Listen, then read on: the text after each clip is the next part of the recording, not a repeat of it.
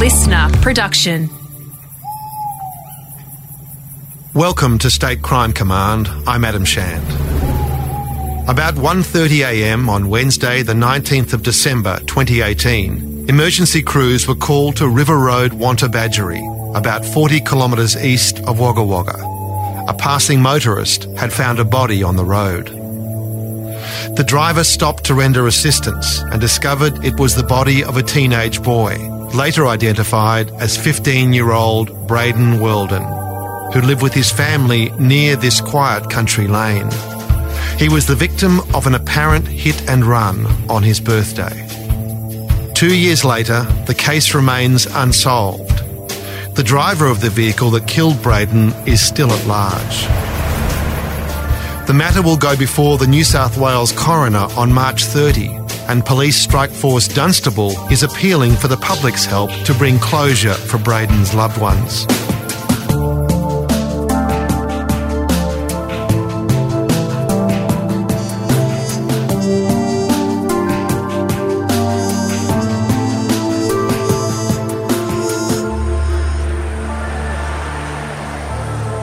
Wantabadgery is a quiet little village, a cluster of homes and a general store by the Murrumbidgee River.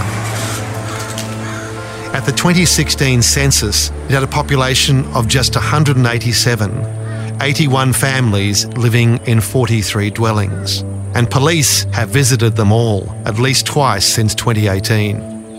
My name's Detective Senior Constable Stan Wall. I'm from the Tumut Detectives Office. I've been in the police for 36 years and I've been a detective for 30 of those years. And how long have you been working this case for? Well, I was here the night that it occurred, so from the 18th of December 2018 through the present day, I've been looking after it. What was the scene like that night? It was very, very quiet. As you know, it's a quiet, isolated piece of roadway.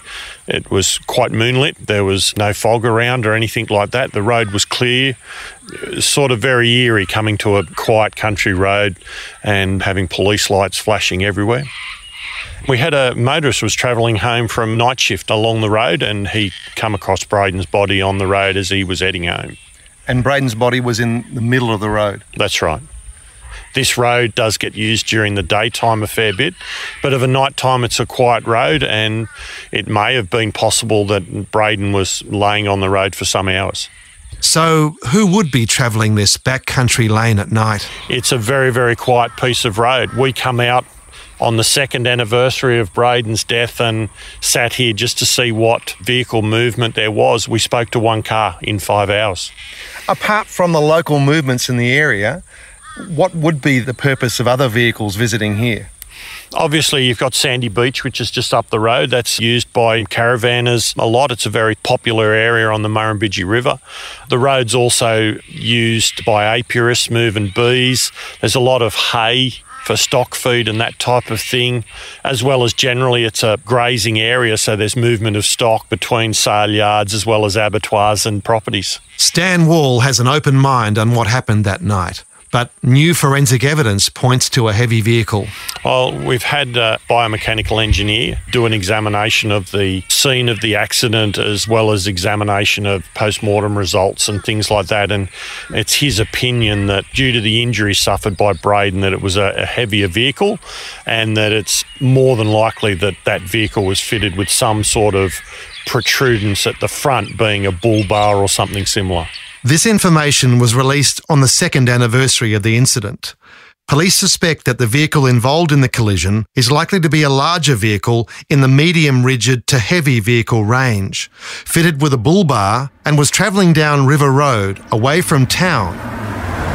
Well, the road comes down through a decline, couple of curves in it, and then just prior to the site of the collision, the road actually comes around to the left and then straightens, and it was approximately 200 to 300 metres along that straight where Braydon was struck. Yeah, we have a pretty good straight, wide section of road, no problem with visibility. It's a straight piece of road. As they straighten up out of that corner, there would be no reason why you wouldn't see someone on the roadway. Right, we've just passed the accident scene now, and there's only a couple of trees here. I mean, it's possible he was behind a tree and ran out for whatever reason, but that's the only circumstance. Well, that obviously could be a circumstance. I won't know until the person that was driving the vehicle that struck him comes forward and tells us the exact circumstances of what happened. Yeah, because it's on their conscience for life. That's exactly right. Was there any evidence on the road that there'd been an attempt to stop, braking or anything like that? No, there was nothing like that. If they did stop at all, the driver of the vehicle did not render assistance to Braydon or call 000. They drove off into the night. I think that will be the hardest thing to take. Accidents do happen. People are killed on the road every day, and it's a tragic thing. But the manner of his death and his abandonment must stick with the family forever. Yes, and I think that is probably the major thing to it. As you said, accidents do occur. However, for how he was just left on the roadway, I think is the big question that the family has, not only of who has done it, but just why that was done in that fashion. At the place where Braydon was killed, family have made a memorial that speaks to their gentle son's simple and happy life. You can see his lifestyle pretty much encapsulated here. A couple of hats, a rabbit trap and a fishing line. And that pretty well sums up Braydon's life. He was just starting to come into his own.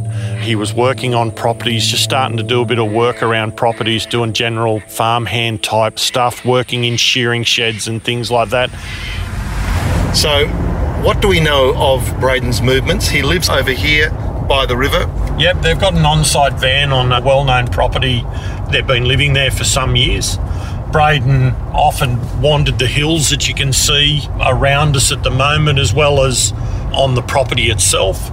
One of Braydon's favourite things was to go fishing, and having such easy access to the Murrumbidgee River from his property, he was often catching yellowbelly from out of the river here. And as we come down onto the low-level bridge at Mundalo here, Braydon's favourite little beach to fish off is just on the other side of the river there. And from all accounts, he spent long time sitting on the little beach and inlet there where the cockatoos are sitting. Yeah, lovely spot. The river's high at the moment and looks absolutely beautiful. What a great place for a young man to spend a few hours fishing. And it is. He did have a simple life, but he also had a life that probably a lot of people would enjoy, just carefree and roaming, the rural country area. So why was Braydon walking on River Road that night? He was celebrating his 15th birthday, did a little bit of stock work with his stepfather, and following on from that, he's retired to one of the sheds to have something to eat and possibly a couple of drinks. And his movements after that aren't really well known, except that he's located at 1 o'clock in the morning, 2 kilometres from his house on the road. Braydon was last seen at home around 7:30 p.m. One theory was that he wanted to visit his great-grandmother, who lives in Wantabadgery. He may have been on his way to see her, but as you're aware, it's a fair walk between the collision site and Wantabadgery. The last motorist known to have used River Road passed through sometime between 9 and 9:30 p.m. and saw nothing. So there's a gap of about 4 hours in the timeline of the investigation. And officers are again knocking on doors in Wantabadgery and the district. We're now doing a whole new line of inquiries trying to identify vehicles that may use the roadway that fit that description. We recently carried out a full canvass of the old Hume Highway and River Road, again going to every property in the area and examining any heavy rigid or semi-trailers that are on properties. So that line of inquiry is still continuing. Do you think it's possible you may have already spoken to the perpetrator? It's definitely a possibility. Just the design of the road would lead me to think that it's someone from, not necessarily just Wantabadgery, but from the local area. It can be used as a source of transport between the towns of Tumbalong, Gundagai, across to Junee, also to, obviously Wantabadgery and Angus. So although it's not always used often. It is a road that is a connecting road between towns and various locations. What would be your message to someone who may be listening to this, who has information, or indeed maybe the person who was on that road that night? My message would be is just come forward with any piece of information you have. If you know what happened that night, the Worldon family, they're still looking for answers as to what happened and why Braydon was left on the side of the road like he was. If you're the perpetrator, come forward. I think in some respects it may even do that person well to come forward and speak to us, because I wouldn't like what happened 2 years ago being on my conscience for the rest of my life. The driver involved was likely to be at the wheel of a larger vehicle in the medium, rigid to heavy vehicle range and with a bull bar fitted. On March 30, the New South Wales coroner is holding an inquest into Braydon Worldon's death in Wagga Wagga. Anyone with information is urged to contact police or Crime Stoppers on 1800 333 000. All communications will be treated with utmost confidentiality. State Crime Command is produced in collaboration with the New South Wales Police Force and Real Crime Australia. Written and produced by Adam Shand. Executive producer Grant Tothill. Original music and mixing by Matt Nikolic. The associate producer is Sarah Grinberg. Research by Nolly Way Shand. Digital producer Jack Shand. Listener.